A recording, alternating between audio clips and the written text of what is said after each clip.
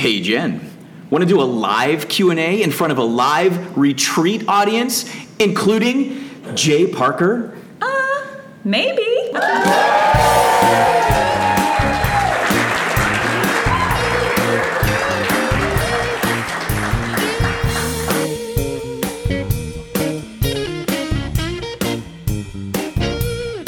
Welcome to the Intimate Covenant podcast, where we believe the Bible and great married sex both belong on your kitchen table.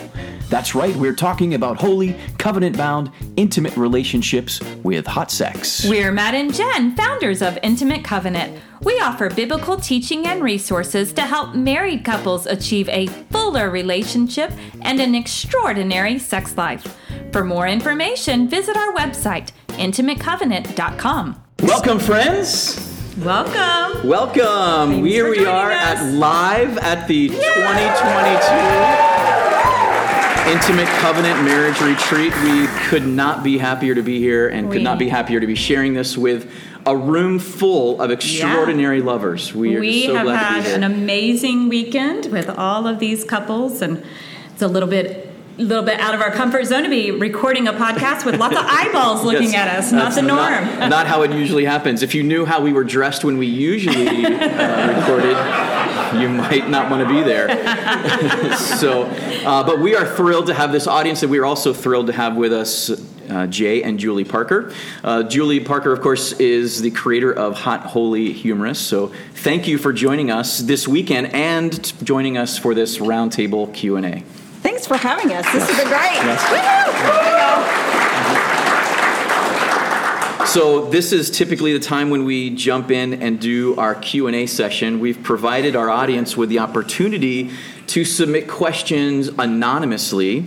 And we have a whole plethora of questions that we're going to try to get through as many as we can, and we'll go through. And I'm curious to see how Jen's going to respond always, but we're also curious to see how Julie's going to respond to some of these questions. So Jen is mostly just excited that there's somebody else to help answer the questions. That's right. Today. So let's just kick off. So the audience had the opportunity to upvote these questions that were going to be answered. And so the most popular one, I guess I shouldn't be surprised that this is the most popular question, but the question reads, how do women have multiple orgasms? I have no idea. No, I'm just I have friends that are capable to do so easily, even in unhealthy marriages. Is it a physical or mental ability? That's a great question. I like the fact that the question is how the question ends, that is it a physical or mental ability? Sure. Because I think that's maybe where this probably boils down to in some way. But I am not an expert, so I'm going to at least defer initially to the women in the audience or the women on the panel and see what do you guys think? Jen now looks to you. Jen looks to me. Okay, that's fine. Is it physical or mental? And the answer is yes. Yes. To both. I would say this. Multiple orgasms, first of all, they're a nice thing to have.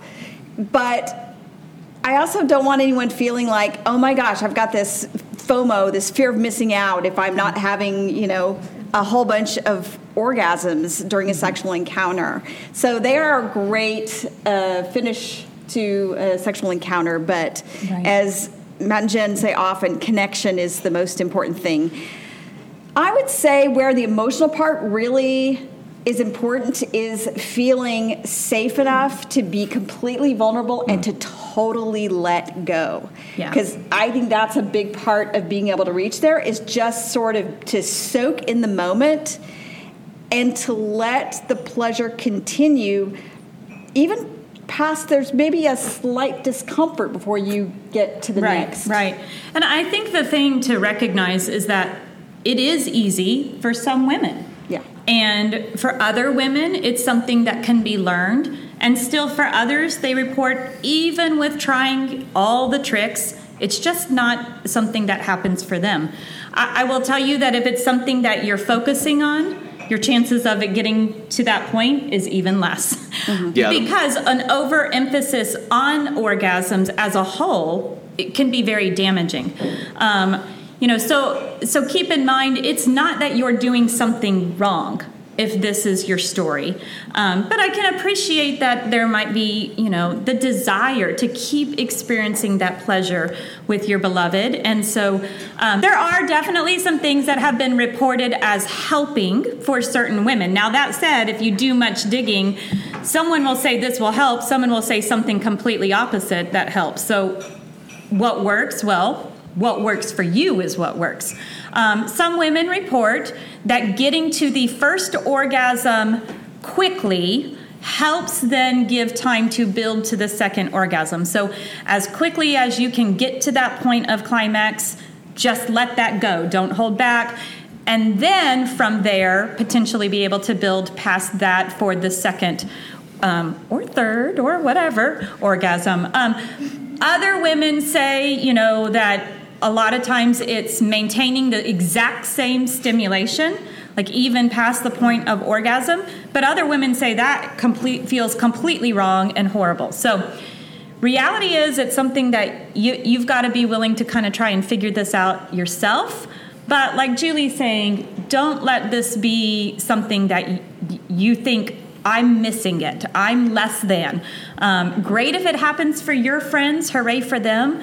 But also great for you that you are having connection with your beloved. Do not minimize the connection you're having just because it doesn't look the exact same as somebody else.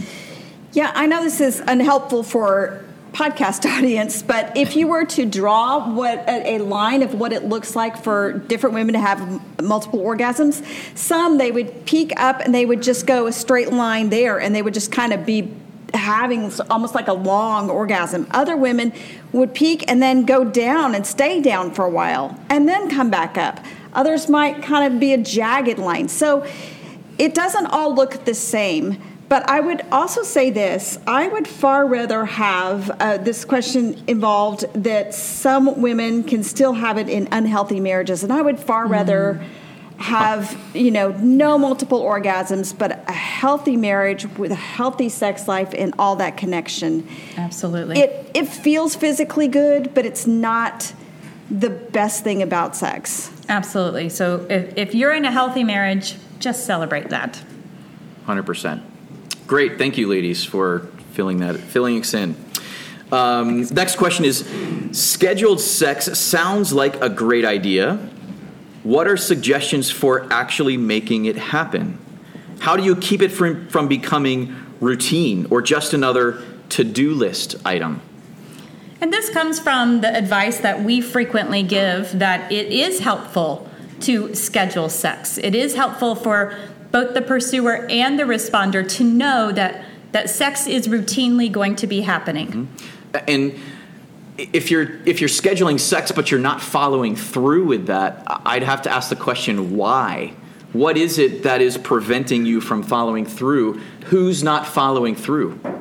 Is it one of you? Is it both of you? Is it just not that important? So that, we schedule it, but it's kind of like we schedule other things that, we'll get there if we get there, but it's not that important to us.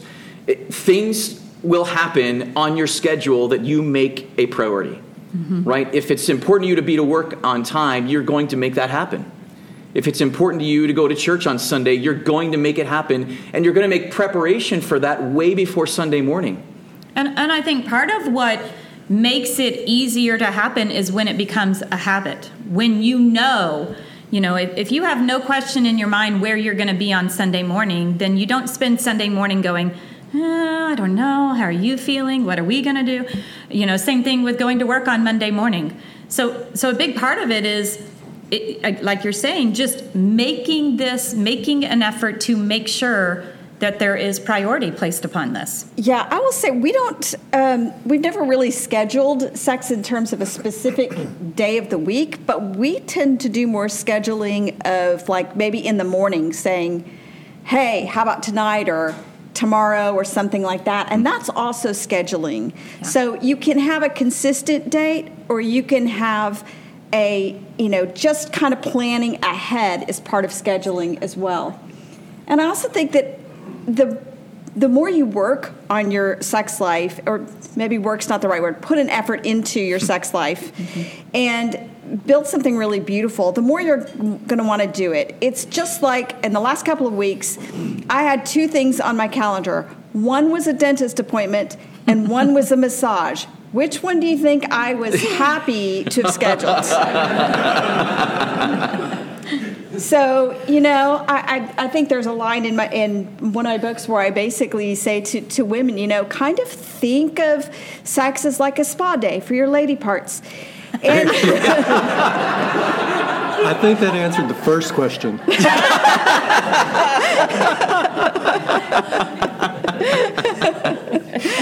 But yeah, I mean, as you build this, it's something you're going to want to look forward to, just like you used to look forward to having a date with each other. And I hope you still do. And you put that on the calendar and you look forward to it, you build toward it. Absolutely. And I would say the other thing the other part of this question is, how do you keep it from becoming routine or just another to-do list item? Well, you've heard me say this before, but don't schedule boring sex.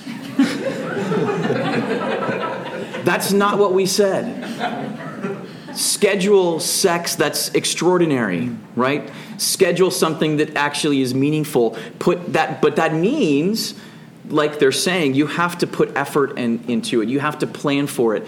So again, whether it's every Tuesday night or whether it's, hey, let's schedule something, let's make this happen this weekend, let's do something that's extraordinary this weekend. Now you've scheduled something, but it's not boring. It doesn't have to be boring. Just like there's this fairy tale that the best sex is just spontaneous. Well, how's that working for you? When did it ever happen spontaneously? It doesn't happen spontaneously. Just like a date night doesn't happen spontaneously. You had to plan. You had to make the reservations. You had to get dressed up. You had to get a babysitter. You put effort into planning it, and then the magical things can happen as a result of your intentionality and efforts. Sometimes you can also let your children schedule it for you. That's exactly right. Like, they have a particular game or a particular outing that they go on routinely that you're not necessarily part of. Mm-hmm. Yeah. Great opportunity. Yeah. When they're really young and you schedule a routine with a babysitter, well, now you've got a routine set. And now you can start doing the planting of the seeds during the week until that day occurs. Yeah. So that when that day occurs, you and your spouse have already been planting those little seeds of, I cannot wait. Yes. Yeah, dance Anticipation. rehearsal or whatever becomes has a whole other to meaning. kind of, get the hot water flowing so that when the good times come, you're ready to rock and roll. And we're sitting here with a bunch of couples, and y'all can help each other schedule too, because I have often said that the best thing that our church, when our kids were little, the best thing our church did for our sex life is they hosted a babysitting co-op. And so there were times when we got to drop our kids off and just go back home. That's great. Yeah, soccer practice takes on a whole other meaning of playing ball. Playing ball.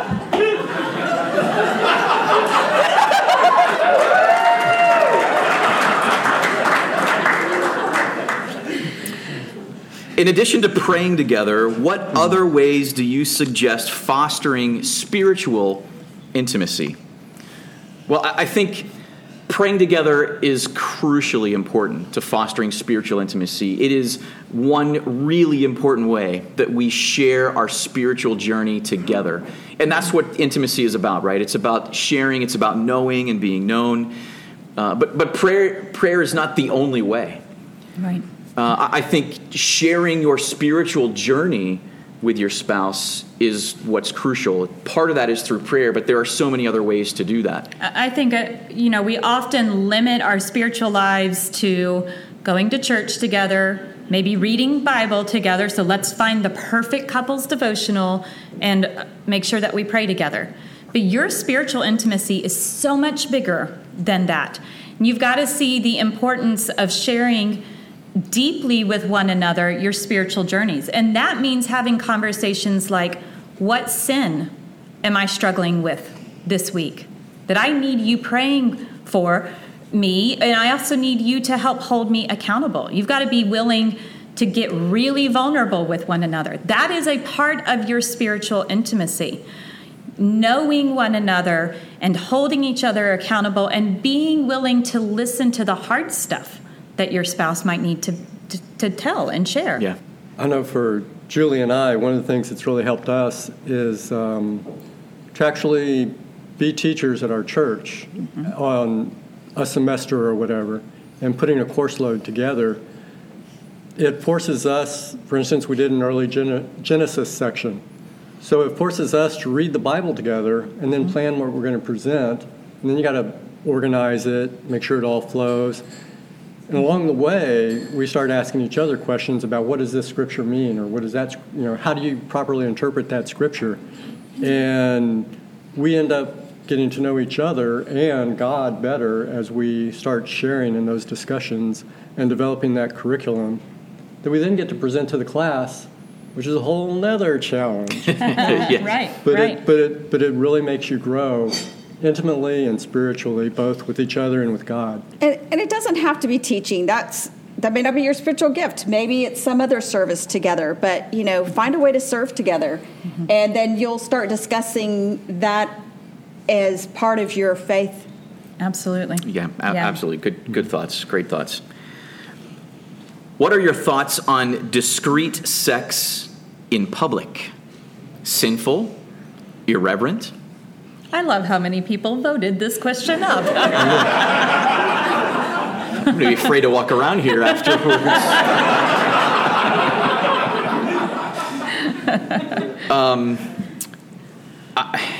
Sinful? I mean, I don't know. I guess technically in some ways you might be breaking the law if you're having sex in public. So is that illegal in the certain jurisdiction where you're at? I have no idea.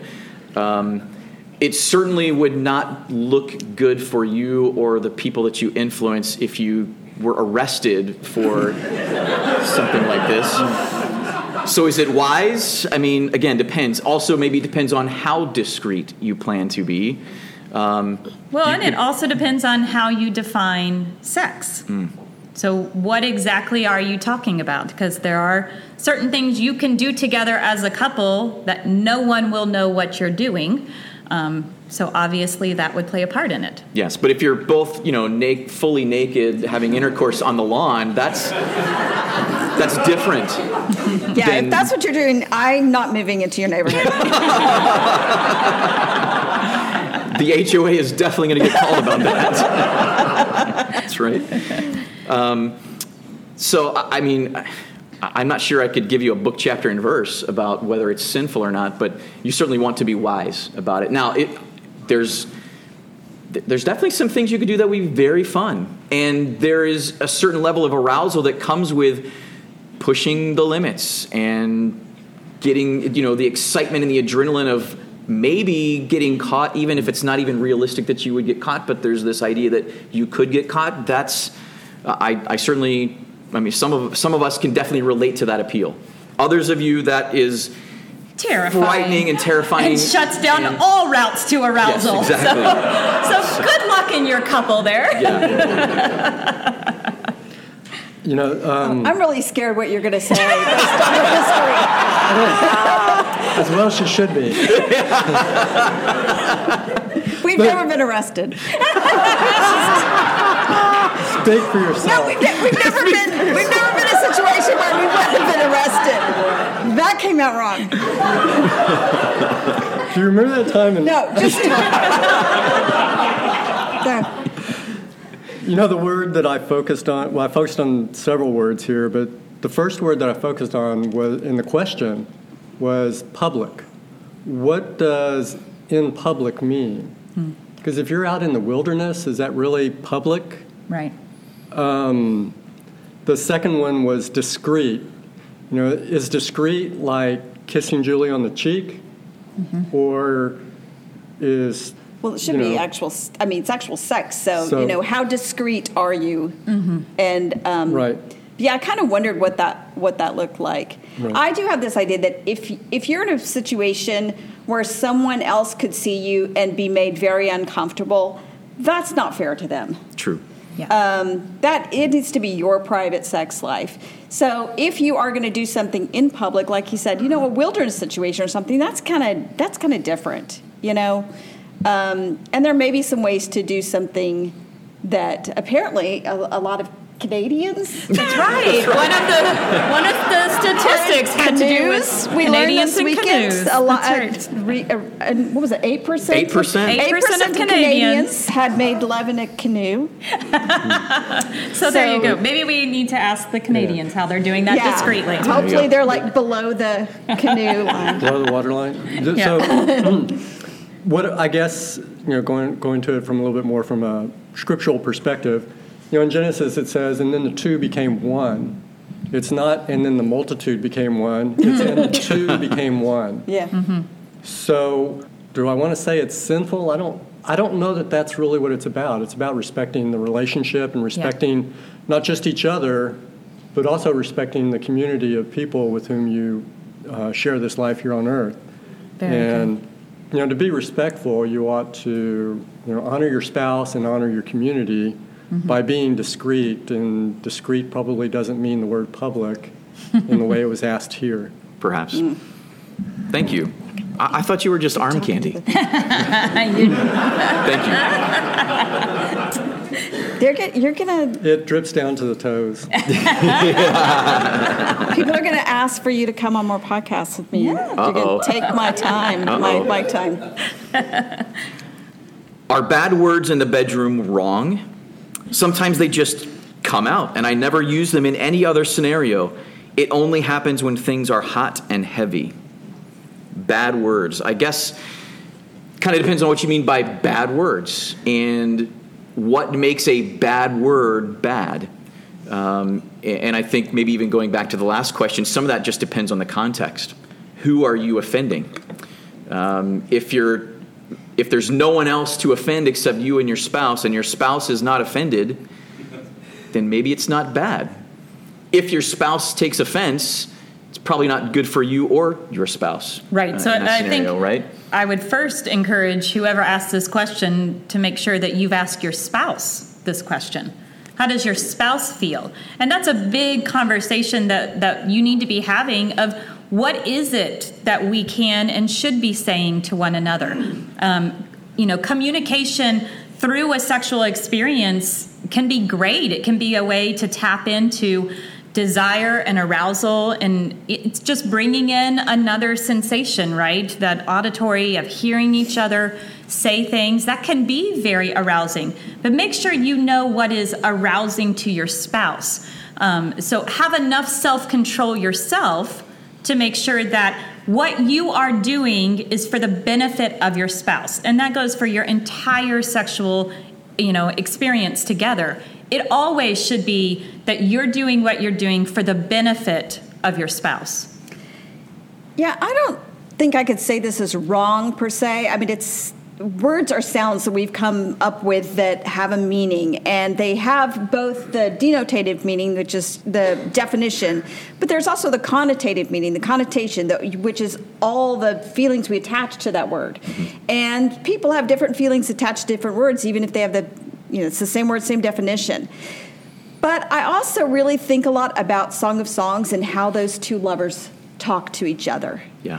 And just so much honor and just affection in how they speak about and to one another. And I think that does kind of set a standard that we want to make sure we're kind of aiming toward. 100%. Right. I think that is how we should emulate and how we relate to one another, how we talk about sex in general, even in how we talk about sex with other people, but especially how we talk to each other, even in a sexual way, that it ought to be done with honor and respect and affection. And so that's the tone, I think, that it boils down to. This also, I think, touches on this notion of dirty talk. And I hate that phrase because there's nothing dirty about talking in a sexual way with your spouse. It's not immoral. Talk to your spouse in a sexual way, in a way that arouses both of you, in a way that honors both of you. Do it all the time, but stop calling it dirty. It's not dirty. It's beautiful and holy and right. Okay, I'm preaching again. I'm sorry.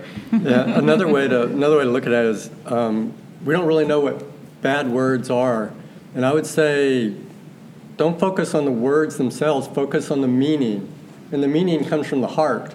What is it that your heart is conveying? Are you conveying passion because of the heat of the moment and you're thrilled to be there? That's probably not a bad word, right? Right. Mm-hmm. So what is the meaning that you're conveying, and is your partner understanding the intended message? If they are, it's all good. Right. Yeah, Celebrate. Absolutely. Right. That's all we have time for. I wish we could go on for another 2 or 3 hours. This is a lot of fun. Thank you. Is it? It's a lot of fun. It is a lot of fun. Thank you, J&J, for helping us out and getting us through this. And I know Jen is appreciative. I'm also appreciative. We appreciate Absolutely. This has that. been an honor to have you join us. Thank you so much. Thank you. It's been great.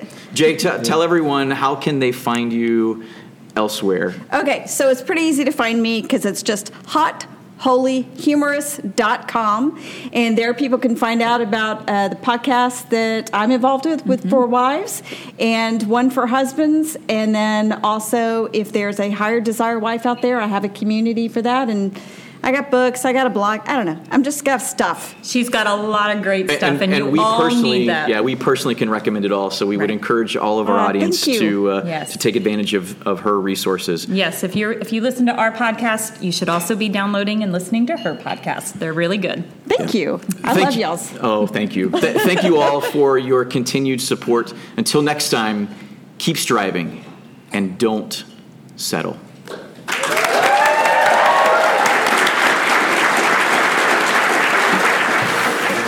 Thank you for listening. If you have something to add, we would invite your feedback, questions, and suggestions via our email, podcast@intimatecovenant.com. To submit anonymous questions and feedback, visit our website, intimatecovenant.com/podcast. Click on the button, Contact the Podcast, for an anonymous submission form.